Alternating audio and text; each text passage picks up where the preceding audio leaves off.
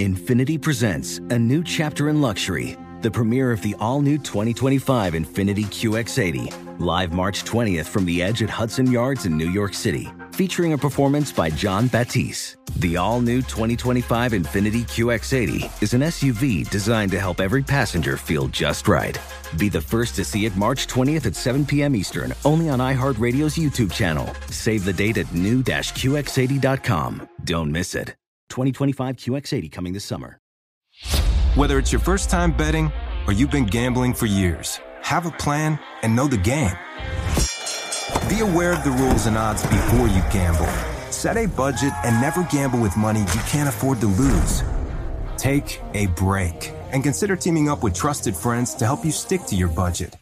Remember, if you or a loved one has a gambling problem, call 1-800-GAMBLER 24/7 or go to helpmygamblingproblem.org for free confidential services. The following is an exclusive presentation of the Carolina Panthers and the National Football League. Yeah! Touchdown! Panther Talk. Panther Talk. Panther Talk. This is Panther Talk on the Carolina Panthers Radio Network. Pinheiro swings the leg. The kick is up. It is good! Eddie Pinheiro wins it for Carolina to end the season in New Orleans. You know, I couldn't be more proud of that group of men and the way they persevered all year. They didn't allow, our struggles in the first three quarters to define us today. And that was glorifying, again, because we always talk about our DNA, physicality and effort, playing smart, and the last one is finish. And we did that today, so I'm very proud of them. And now, along with Jim Szoke and Eugene Robinson, here's Anish Shroff with Panther Talk, live from the Panthers broadcast facility at Bank of America Stadium. It isn't always we begin the show with breaking news, but we have a developing situation. Anish Shroff, Jim Szoke, Eugene Robinson making his way in, and I think I know why. It might have taken Eugene an extra minute. Did you see the bat out in the hallway? Oh, I know I did not. No, I did not. There is a live bat flying around in the press area. It's fairly large. I was hanging out with Darren Gant right by the entrance of the press box, and he kept on talking about this bat, and I say, oh, yeah, it's cool. It's over there. Then it started flying toward us. I ran. I'm not ashamed to say it. I ran. So the season just ended and the building's already haunted because it's empty? There you go. Somebody has fired up the Bat Cave. A lot to get to on the show. We're going to hear from Steve Wilks in our second segment today. Scott Fitterer, Panthers GM, will talk to us. The offseason is upon us, and we will get into what are the needs, what are the wants, where should this team go. You'll hear from the coach and the GM. But, Jim, let's put a bow on this 2022 season. You have been covering this team since Genesis. This was one wild and crazy ride, wasn't it? Yeah, for 28 years, this one is right up there. This was, think of how many changes of quarterback and head coach and trading your star running back. And Steve Wilks' first game, he has to send his starting wide receiver to the locker room in L.A. after the third quarter. I mean, it's just like, and that was just, the first couple things. I mean, this again, you had three quarterbacks, and then you drafted one who didn't get out of training camp because of an injury. So that's four quarterbacks, and it was just a wild ride. And then Steve Wilks comes in and just settles things down and takes a 1-4 team, makes it 6-6 the rest of the way, along with the rest of his staff and the players all buying in. And so it's interesting that same team. I mean, think of the last game was that he didn't coach was at home against San Francisco. In a sea of red, getting booed by the 10,000 Panther fans that were there. And that was where the Matt Rule era ended, was on that blowout loss there. And then Wilks on a short week essentially has to take the team to L.A., but right after that one gets the win back here with Tampa. And, to me, righted the ship in a big way and pointing in the right direction, Eugene. Yeah, and when I think about it, I think of the quarterbacks. I went from Baker to PJ to Baker to Sam. I mean, that is a lot of turnover. You forgot Jacob Eason. So, my bad. I forgot Eason's in there. There's four quarterbacks, but there's 5 rotations of quarterback. You can't win games that way. There's no way. When your quarterback or your offensive line is unsettled, you're not going to be a good football team. You're going to be a struggling football team because the quarterback makes things happen. And I was really surprised that Sam Darnold calmed down and had the season really of his career. I mean, he was really special. And if you didn't know it, you would say, hey, the future quarterback is right on your team with Sam Darnold based on the way that he played. But when you look at that in totality from the year previous, you got to have a little caution. And that's why I think that going into this offseason, quarterback has to be an issue. Yeah, they shored up the offensive line a year ago. That paid dividends. Just to put a button on what we saw in New Orleans, in so many ways that game was a microcosm of the entire season, where you had a first half where, let's face it looked like some of the first halves that we had seen early in the season against Cleveland, against New York. And the Saints, despite not scoring much, were moving the ball up and down the field. Really, the Saints got in their own way, and then a different team emerged out of halftime. You lose 2 starting offensive linemen. Your running back gets DQ'd. Sam Darnold, that was his worst game of the season. Did not play well. They had 14 passing yards before that game-winning drive, and yet they found a way to win. And, Jim, we said this on the air a number of times. That's a game, if it's played in September, if it's played in early October, the Panthers probably lose by 3 touchdowns. Yeah, but they found other ways to win, and we'll hear from Steve Wilks later, but special teams were a huge part of that yesterday. Johnny Hekker being special with so many punts inside the 20. Eddie Pinheiro, again, not missing, has been lights out since the Atlanta game and finished, by the way, second in accuracy in the entire NFL in field goal kicking this year.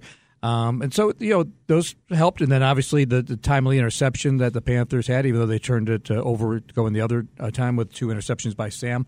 They did enough, and they caught some breaks. As we said, they missed a wide open Taysom Hill that they could have thrown the ball to, and then they followed that play up by missing the field goal. And then the Panthers, back to special teams, C.J. Henderson with the block of the 55-yard Will Lutz field goal there. So as you said, they got inside the 40, I think 4 times, and came away with no points.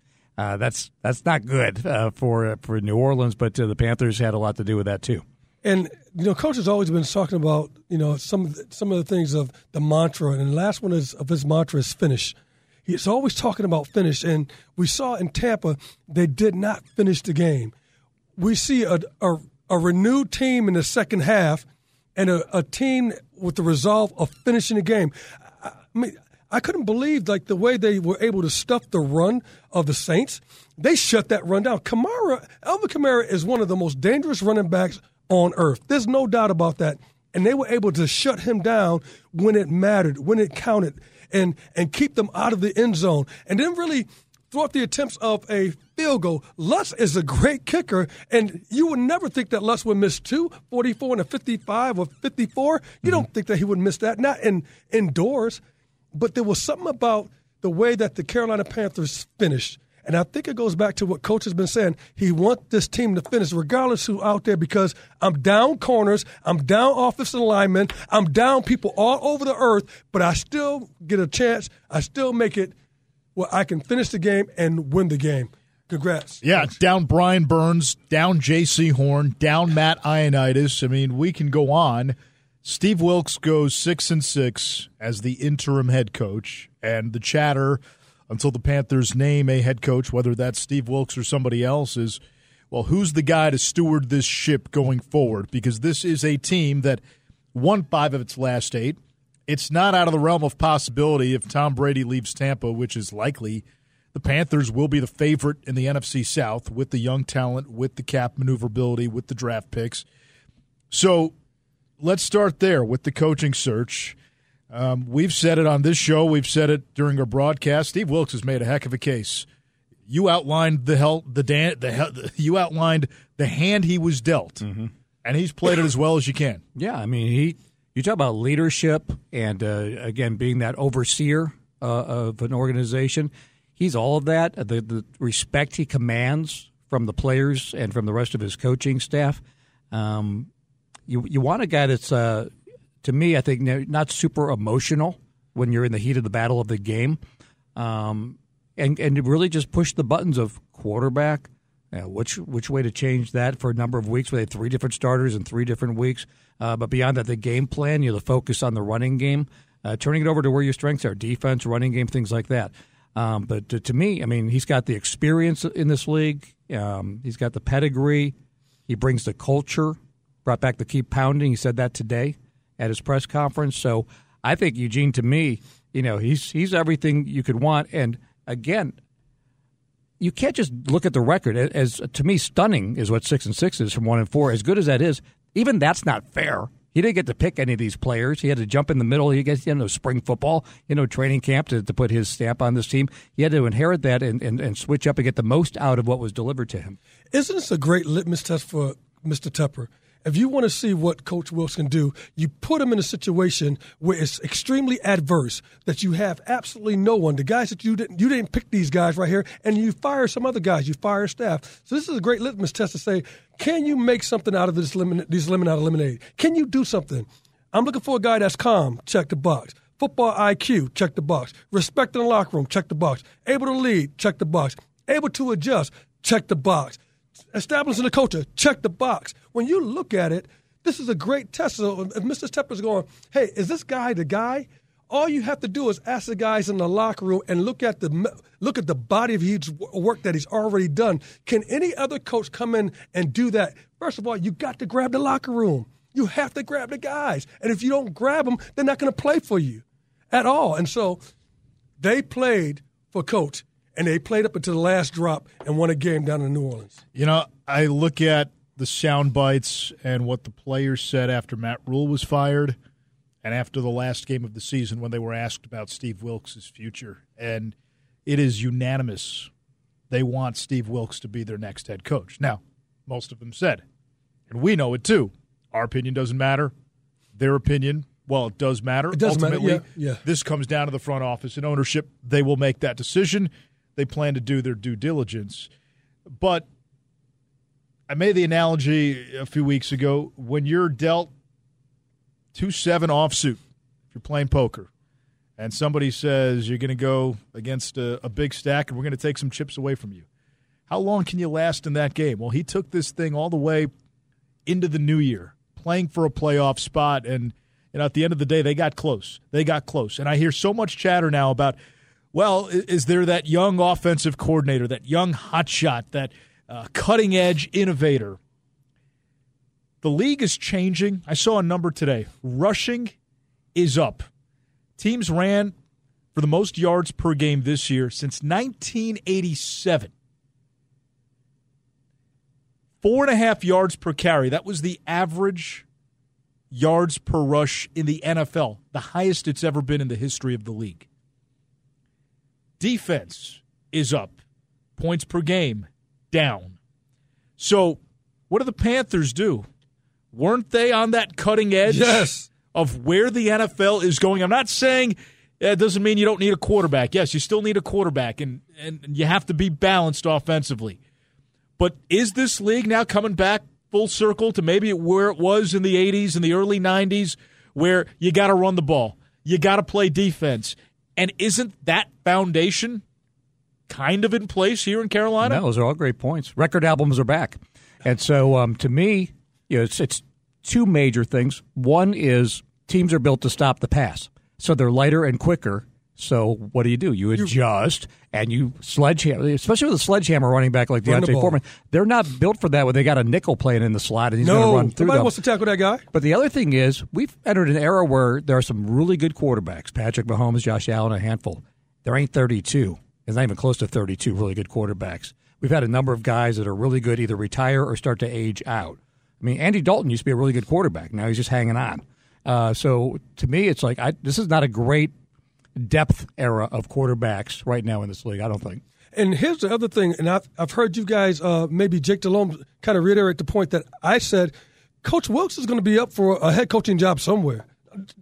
When they look at the body of work of what he's done, it's absolutely remarkable. It's absolutely remarkable that you would think that 1-5, this 1-5 team would have a chance to be in the playoffs. And 1 quarter away, maybe 4 minutes away in a Tampa Bay game from being on a different side of the ledger. Easily. And that was all done with the direction of Coach Wilks. No doubt about it.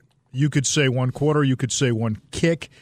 Absolutely. I'm glad you brought up quarterbacks. I've got a list right here, and we'll get into it later in the show on just how hard it is to get a franchise quarterback and, in a sense, how lucky this franchise has been when it comes to quarterbacks in their short and brief history. We'll also hear from Steve Wilks. That's coming up next. We've got Scott Fitterer on the way as well. This is Panther Talk on the Carolina Panthers Radio Network. This is Panther Talk on the Carolina Panthers Radio Network. Brought to you by Bank of America, official bank of the Carolina Panthers. Anish Shroff, Jim Szoke, and we welcome in Panthers head coach Steve Wilks. The regular season is complete, and before we get into all the other stuff, I do want to talk a little bit about the game. First half, a little bit bizarre. I'm curious, what was said at halftime? Man, we talked about really, playing according to our DNA, and that last element is finishing. I thought the guys, particularly the defense, once we settled in, they took the opening drive and scored. And then after that point, you saw the defense settle in and they didn't score anymore.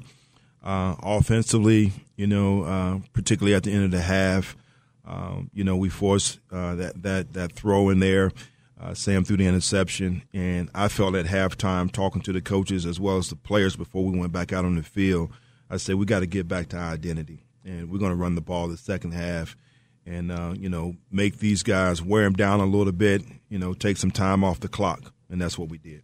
We live in this fantasy football world where people look at stats and so forth, but the role that special teams played, we were joking after Johnny Hecker made his first punt. He kept re-breaking his own record about punts inside the 20 for a season that he established early in that game. The fact that Eddie Pinheiro obviously kicks the game-winning field goal, that CJ blocks another field goal attempt by them. How proud of you are just of the job that Coach Tabor and that whole special teams unit has done, not only in that game but in this season? Well, tremendous job. Those guys continue to show up each and every week. You talk about Johnny and his ability to flip the field. But I think something that goes unnoticed are really the gunners on the outside.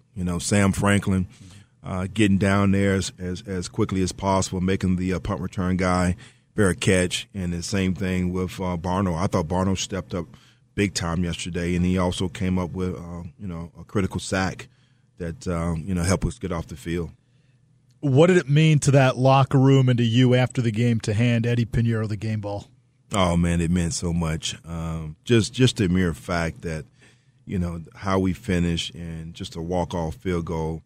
And since the Atlanta game, when he had that, what I consider to be just a hiccup, it happens.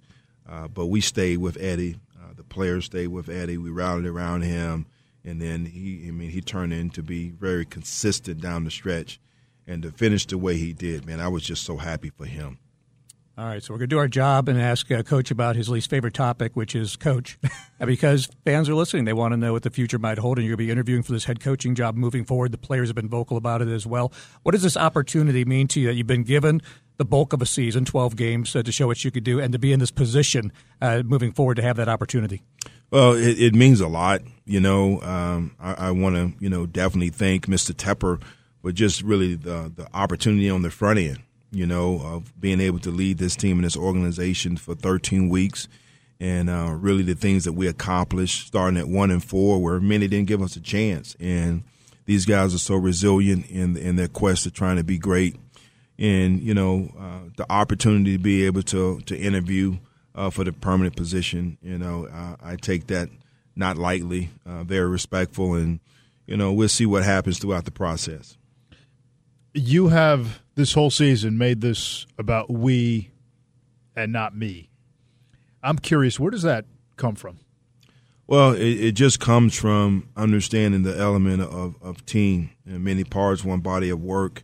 I've seen this throughout my coaching career. I can go back with one example of Coach Moore just at Appalachian State, just the value that he saw in everybody. And regardless of whether you were a starter or walk-on, it wasn't about just one individual. And I took that as a young player and really put that into my repertoire as a coach. And understanding that now as a leader, everybody in this building has value. So how uncomfortable is it now to make it about you? I was sitting here telling my wife the other day, going into this interview, I said, the one thing I haven't talked about all year wasn't myself. I said, but in this interview, it's all going to be about me and why I should be the head coach. Yeah, definitely do that while you're in there. I think it'll help a lot because you've earned it. First of all, you got good stuff to say. You've been a head coach before, and it was a short opportunity the way Arizona went. By the way, they just made another change today. But what was it like the second go-around in terms of just the process of being the head guy as opposed to a coordinator or positions coach, and that experience that you bring from that first one to what you brought to this opportunity? I think you learn so much. I think you learn from your previous experiences, and you apply those into the things that you're going through now. And the most important thing to me was just the communication, the clarity, and making sure that everybody was on the same page, coaches, players, the constant communication between Scott and I. You got to have that with your GM, when you start talking about, building the roster, things that you want to try to improve on the back end of the roster. So making those tough decisions and making those decisions my decisions, so that was the key thing for me, and I said it from day one. I only have 13 weeks, and within these 13 weeks, I'm gonna do it my way. And that was getting rid of certain coaches. Not that they weren't good coaches; they were the great coaches, to be honest. But I believe now, going through that process, everything is about a fit, and that's why I wasn't so quick to replace those coaches, because I didn't want to break up the chemistry that we had in that defensive room. So. To me, that's the key. We've said it a number of times on the air. Your case is strong, and I'm just curious, as you look back on these 12 games, what are you most proud of? Man, I am so proud of the way these guys accepted, not so much the challenge, but just the expectations that I put on them. They came to work each and every day. They bought into the act of a champion. You saw that accountability. You saw that level of commitment. They trust the process even when it didn't look, like we were going in the right direction. I just told them to stay the course. And we found ourselves fighting through this, division that was, wounded a little bit, and we were at the doorsteps of making the playoffs. So I don't look at the downfall. I look at the things that we did well. Well, Coach, that's a great place to leave it as far as our conversation goes. We wish you the best of luck. Thank you for all that you've done with this organization and your various stints with this team. And, again, just the best moving forward to you and your family. Hey, I appreciate you guys, and most importantly, I appreciate the fans. Let's keep pounding. Thank you, Coach. Head coach Steve Wilks. This is Panther Talk on the Carolina Panthers Radio Network. This is Panther Talk on the Carolina Panthers Radio Network. Brought to you by Coke, official fan refreshment of the Carolina Panthers. Welcome back to Panther Talk. This is the broadcast roundtable brought to you by Citgo. Keep your engine clean with Tri-Clean Citgo gasoline. Citgo, let's go together. Eugene, you brought it up in the opening segment. Quarterback, high on the shopping list. It's at the top of the shopping list. Last offseason, it was O-line. This offseason, obviously, they have to find something at quarterback, whether it's a Matt Corral internally, if it's in the draft, if it's in free agency via trade. And it got me thinking, we've been lucky as a franchise. Jake Delhomme retired in 2009 after a pretty good run. 2010 was a forgetful year, forgettable year. In 2011, you draft Cam Newton. And you got a franchise quarterback for almost the next decade. So it's been really 3 years since Cam was the full-time starter. I don't count last year. So you go back and you look around the league. Where are the franchise quarterbacks? How many teams have gone a long time without a franchise quarterback? Almost a third of the league, probably more. I didn't go through everybody, but almost a third of the league has had large gaps between finding that next guy. It's not easy. Just for example, Buffalo, Jim Kelly retires in 96. Josh Allen drafted in 2018. That's 22 years. Jim Miami, Dan Marino, final year 1999. Tua maybe. That's very unsettled, honestly. Joe Namath, 1976, his last year with the Jets. Question mark. They haven't had a guy since. They haven't had a guy. Terry Bradshaw's final year with the Steelers was 82. Ben Roethlisberger came along 22 years later. The Bengals, they've got Joe Burrow now, right? Before that, Ken Anderson, Boomer Esiason. You got to go back to the 80s. You got to go Ken Anderson, Boomer Esiason. Yeah, Boomer would be the guy. Yep, Boomer. Jim, this one's going to hurt. Mm-hmm. Cleveland, where you're from. Otto Graham, 1955. Bernie Kosar, come on. Bernie got him 3 championship games. I put Kosar down, 85 to 89, and then he had the injury, was never the same. And question mark since. But before him, actually better than him was Brian Sipe. Brian Sipe was an MVP. Brian Sipe was an MVP. Wasn't a long time. But wasn't a long time. Again, and that's where I'm saying franchise quarterback, you're looking at that decade fixture for your team. Right, then Johnny Manziel. And a bunch of other guys. Jim Zorn, Russell Wilson. Jacksonville. Mark Brunell's final season, 2002. Trevor Lawrence potentially, again, almost 20 years later. Our producer, David Langton, grew up in Kansas City. Before Patrick Mahomes, Len Dawson. Yeah. I mean, that's sobering. John Elway. Steve DeBerg was the other quarterback. They had that run of washed-up quarterbacks. Guys, they had Joe Montana. They had Joe Montana. Joe Montana Chiefs. Michael Jordan Wizards. Montana almost got them to the Super Bowl the one year. Denver, John Elway in 98. And then Peyton Manning didn't come along until 2012. But when you look at Peyton Manning, wow, that Super Bowl was not won by the offense. It was won by that defense. Yeah, but he was good prior to that for a year or two. Yes, exactly. Not that year, but yeah. But not that year. The point, Eugene, is these guys don't grow on trees. And there are a lot of folks out there, well, you got to draft a quarterback. You can't just draft a quarterback no matter what, because some of these franchises are examples of what happens when you do gamble on quarterbacks and you don't remember their names 5 years later.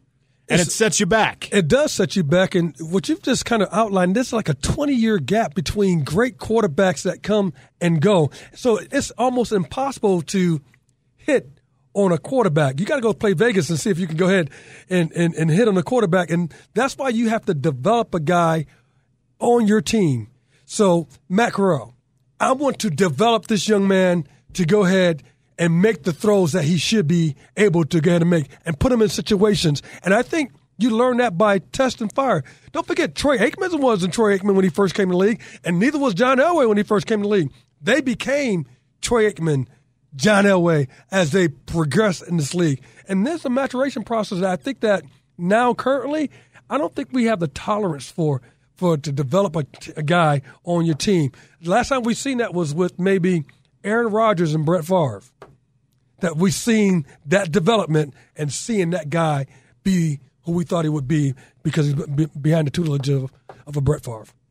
Yeah, we expect him to be a finished product when they come out of college now, and it's just no. You look at Justin Fields, Zach Wilson; these guys are still like babies, way far off if they even make it as far as passing quarterbacks. Injury updates are brought to you by Ortho Carolina. No matter if you're injury prone, a weekend warrior, or a parent of a child needing orthopedic care when things look bad, choose better. We had such a healthy offensive line all year. That came to a crashing halt in this last game in New Orleans. Austin Corbett with a torn ACL. No. And Brady Christensen, the other starting guard, with a broken ankle. Ouch. After being so healthy, no missed snaps all year by the starting offensive line until this game. Ortho Carolina, a better choice, official team physician of the Carolina Panthers. To your point on Aaron Rodgers, so Rodgers' first year as a starter came at age 25. That's how old Sam Darnold is now. Wow, that's pretty good. That is really, really good. Sitting on the bench watching. My goodness, Aaron Rodgers. No wonder he's one of the best. It's again we're talking about guys like that and Baker Mayfield who are here that were high picks that have been in the league now 5 complete years, and we still don't know exactly what they are. As far as again, we have a range, but we don't know. Can they be like Jared Goff kind of took off this year a little bit more? Mm-hmm. Geno Smith certainly took off this year. So there are guys that have been in this league 6 whatever years that are just now figuring it out. I told quickly Jordan Love, the backup quarterback of we were talking Green Bay. Year, of Green Bay. I said, it is no sin and shame to be behind Aaron Rodgers. Stay there and learn, dude. I said, learn. When you get in the game, we got garbage time, learn. This is your time to go ahead and soak it all up because the guy who is ahead of you is one of the best to ever do it. So learn as much as you can because when they give you the reins, they're going to expect you to be Aaron Rodgers or better. Yeah, Steve Young spent a lot of time behind Joe Montana, and we were talking about it on our broadcast Sunday. Jake Delhomme telling us he didn't really get his first real crack at being an NFL starter until his late 20s. Like 28, yeah. Yep, and led the Panthers to an NFC championship. All right, we're going to hear from Scott Fitterer, general manager of the Panthers. What is the offseason vision for this team, and what is next in this coaching search process? All that's coming up here on Panther Talk. This is Panther Talk on the Carolina Panthers Radio Network. Brought to you by Atrium Health, because you deserve to live your best life, and we're here to help. Panther Talk continues. Anish Shroff, Jim Szoke. We're joined by Panthers GM Scott Fitterer. The regular season ends, so your work begins, huh? This is the fun time of year. You know, we actually get to watch football, sit in the draft room, and sit with the guys and look at what the draft class looks like, look what free agency looks like, and kind of fit it together. How does it fit our team? What are the priorities? You know, in free agency is what's not available in the draft, so we'll go out and sign them in free agency. So when it comes to the draft, we're wide open. We can take the best player available, and that's what we're going to do. So obviously multifaceted going on. How do you bring all the scouts together? And, of course, we're talking about pro scouting, college scouting, and all that, and kind of put all that information together to get your list together for veteran free agents and the college players as well. Yeah, so we've already started. We started in December. Cole Spencer, our college scouting director, he ran all the meetings by Zoom. We listened in as much as we could, did all the character background, so we knocked that all out of the way. So when we all sit down in February, we'll spend about a week and a half, 2 weeks together in the draft room and just watch players and talk about them. We'll have all the notes, who the person is, but then we'll talk about them. What do we learn from the All-Star games? What were they like in the interviews? We'll videotape the interviews at the All-Star games, put them up. We'll watch those as the film's running as well. And so the college guys are all over it, and then the pro guys are working their tails off too, putting that board together. So there'll be two different boards, and we'll just fit it together. And I know before you get into all that, obviously you want to make sure you get a head coach in place. Yes. So the process of getting that aligned, can you just take us through with, you don't have to get into details, but now that the season is over, we know what we've seen from Steve Wilks. Just give us an idea of how that process works on your end and with ownership. Well, once we name the head coach, we'll sit down with the coach, his coordinators, and they'll go through their basically their offense and their defense. What do they need? We're there to support them to bring in the players that they need to be successful. You can't always do it in the first year. Sometimes you have to transition over 2 or 3 years. How do they adapt their scheme to make our current personnel work? And what are we building, towards here in the next 2 to 3 years? And so we'll get a plan in place and ideally build towards what they need to be successful, to win over a consistent period of time. And for you, you've been in this league a long time, but first time as a head coach or the GM hiring a permanent head coach as opposed to naming an interim head coach. What's it like for you kind of going through this process for the first time at that particular position that you're in? It's funny. I was talking to Wilks the other day. I was down in his locker room, and this is the first time I've gone through it. And you think it's going to be fun and exciting and all these different things. It's hard. It's really hard because there's people involved. Guys you've worked with the last 2 years, you know their families, you know all the change that may take place. And then, bringing in other people. You don't know sometimes what you're bringing in. You think you know, but, sometimes you don't know. And so it's exciting, but it's hard, man, seeing the coaches in the hallways and doing different things. We hear so much these days about we want the next cutting-edge guy, Part of that, I'd imagine, is figuring out what's cutting edge in the NFL. And I saw something today. Scoring was at a 5-year low. Rushing was the highest it's been since 1987. In a lot of ways, what the Panthers did over these last 12, 13 games was moving in the direction maybe the league is going. As teams spread it out and throw the ball, defenses have gotten smaller. So to take advantage of that, you want to run the ball at them. We have a really big, powerful offensive line. You have powerful running backs. And so that was our advantage. If you want to line up with a 220-pound middle linebacker, go ahead, but we're going to jam right down your throat. And so that's just how we're built this year. It's nice to be able to play that game, but then also come out and be able to throw the ball vertically as well. So you just want to be well-rounded, have unique skill sets throughout your team, and take advantage of it. Of course, one thing that hasn't changed is that quarterback position, the importance of that, and such a unique situation this year where you had 3 quarterbacks essentially in the last year of their contracts, and you drafted Matt Corral, who never was healthy enough to get out of the preseason here. So what can you tell us about that process in terms of, again, not just quarterback, but quarterback room and trying to get a handle on all that heading into next season? Yeah, so we talked to Sam this morning, and we laid it out and said, hey, let's see how this plays out. Let's see who the coach is, what the contract may look like. So we're open to him coming back, and he's very open to it. Matt Corral, we're excited about his future. We just don't know. We haven't seen a whole lot yet. And, I don't want to say we're going to add or not add to that room because I just don't know yet until we have a head coach in place and what their plan is. Mm-hmm. Outside of quarterback, what have you addressed as positions where you feel you can upgrade?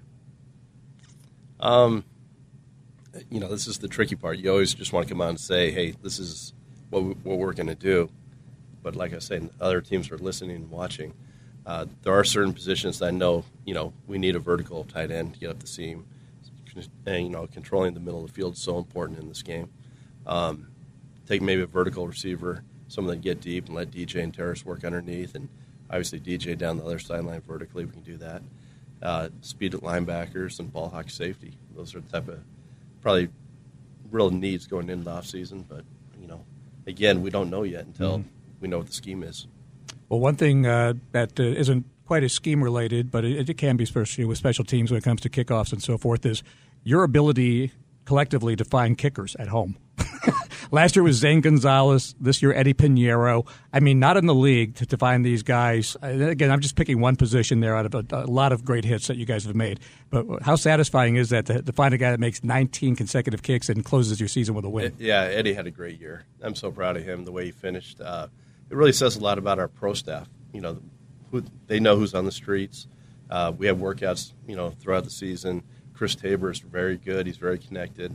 And so they all do such a great job. And, to get someone like Eddie and, to bring in Johnny Hecker and J.J. Jansen around him and the way they handle him and they all handle each other and goof around and you see them on the field screwing around.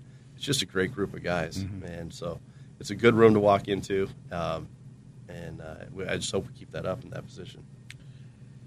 As you build this roster, you've got a pretty good core and a core of young players. From a foundational standpoint, who are the guys in your eyes where after this season you say, hey, this is more than just a guy. We now have a real foundational piece, somebody who can anchor a position group.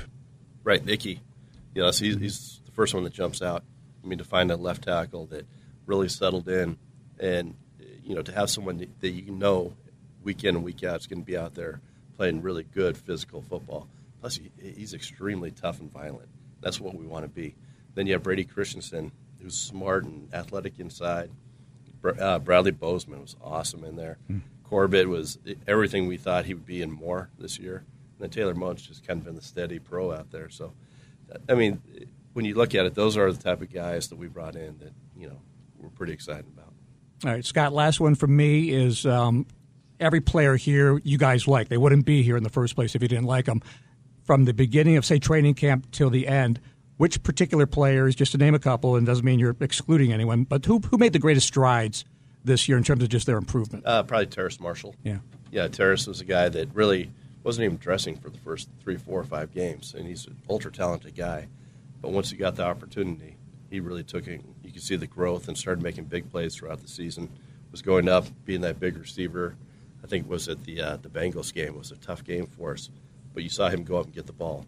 Made a big play yesterday. Mm-hmm. And so that's what we want to see out of him. And then guys that we brought in after, guys like Laviska Shenault, he brings an element of physicality and speed. So those are the guys that we're really excited that we brought in and had that growth for us during the season. A lot to look forward to. A promising end to the season that bodes well going forward. So, Scott, we appreciate it, and I know you got to get back to work. Thank you. Thanks for having me. Scott Fitterer, Panthers GM. You're listening to the Carolina Panthers Radio Network. Panther Talk continues on the Carolina Panthers Radio Network. Couple of newsy items to get to before we wrap up. The Panthers re-signing Stephon Sullivan and Giovanni Ricci, also signing 7 members of the practice squad to future deals. And big news regarding former Panther, our colleague in the booth this year, Luke Kuechly. Congratulations, Luke. He is going to be inducted into the College Football Hall of Fame. Outstanding. I mean, one of the best tacklers ever. And when he was at Boston College, I think he led tackling in 2 years as a junior. He did. Yeah, for 2 years, right? And then came into the NFL. And he came into the NFL, yeah. Oh, my goodness. And when he gets to the NFL, he's just the most polished linebacker there is, already pro-ready. And you can tell by the number of Pro Bowls and how he's played. Outstanding. He'll be in the NFL Hall of Fame first-year ballot. No doubt.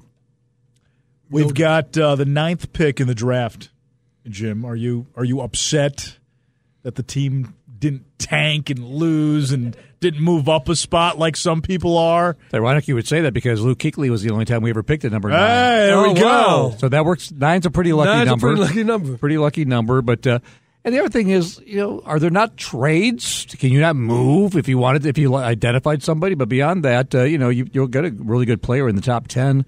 If you pick the right one. Obviously, you can also get a really bad player in the top 10. So as long as you identify the correct one, I think it doesn't matter because we've talked about it, ad nauseum. It was Zach Wilson, number 2 pick a couple years ago. Oh, my goodness. And Justin Fields was, 13 or whatever he went? And it's like, good athlete, but has not been a good thrower of the football with the Chicago Bears so far. So we'll see. Again, we're not going to overjudge these guys right at the beginning of their careers, but you just don't know is the point as far as quarterback.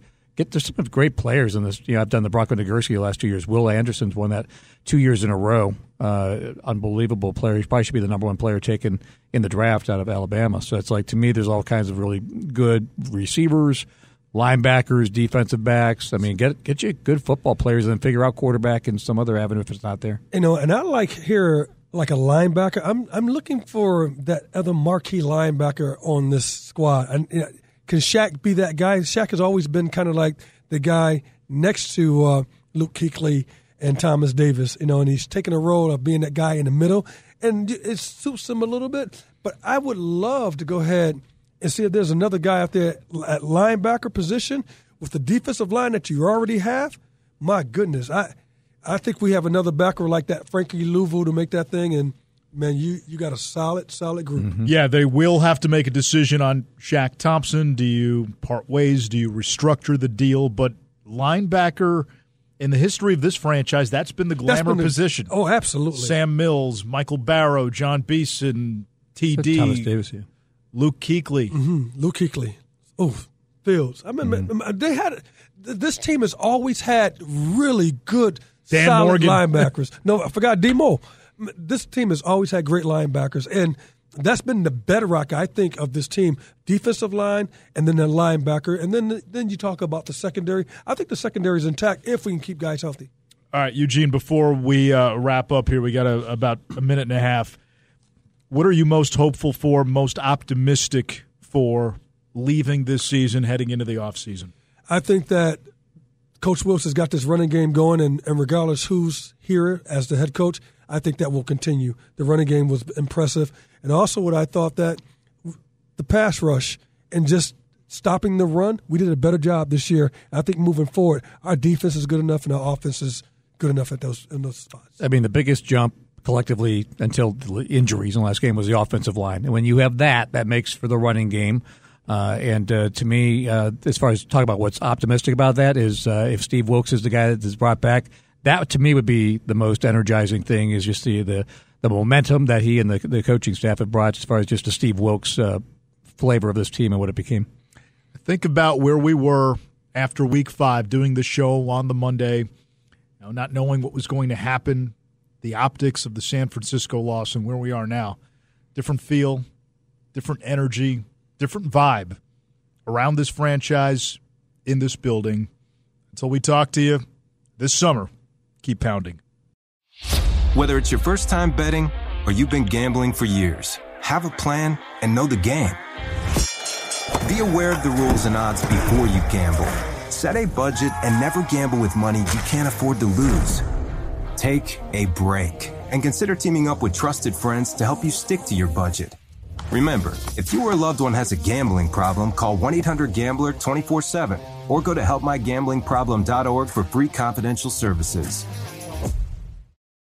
You deserve to treat yourself. So turn your tax refund into a U fund and give yourself a Straight Talk Wireless Extended Silver Unlimited plan and get a new Samsung Galaxy A14 on them. You can get a great everyday value on wireless with Straight Talk's Unlimited plan starting at $25 a line per month for 4 lines. You'll save so much you'll be enjoying that refund all year long. It's the refund that keeps on refunding. Find Straight Talk at straighttalk.com or at your local Walmart store. Taxes and fees not included. Offer valid through 4/14/24 while supplies last. Online only. Must purchase a Straight Talk Extended Silver Unlimited plan to qualify. Limit of 5 phones per customer. Family plan discount with 4 lines, all on the Silver Unlimited plan. Not combinable with autopay discount.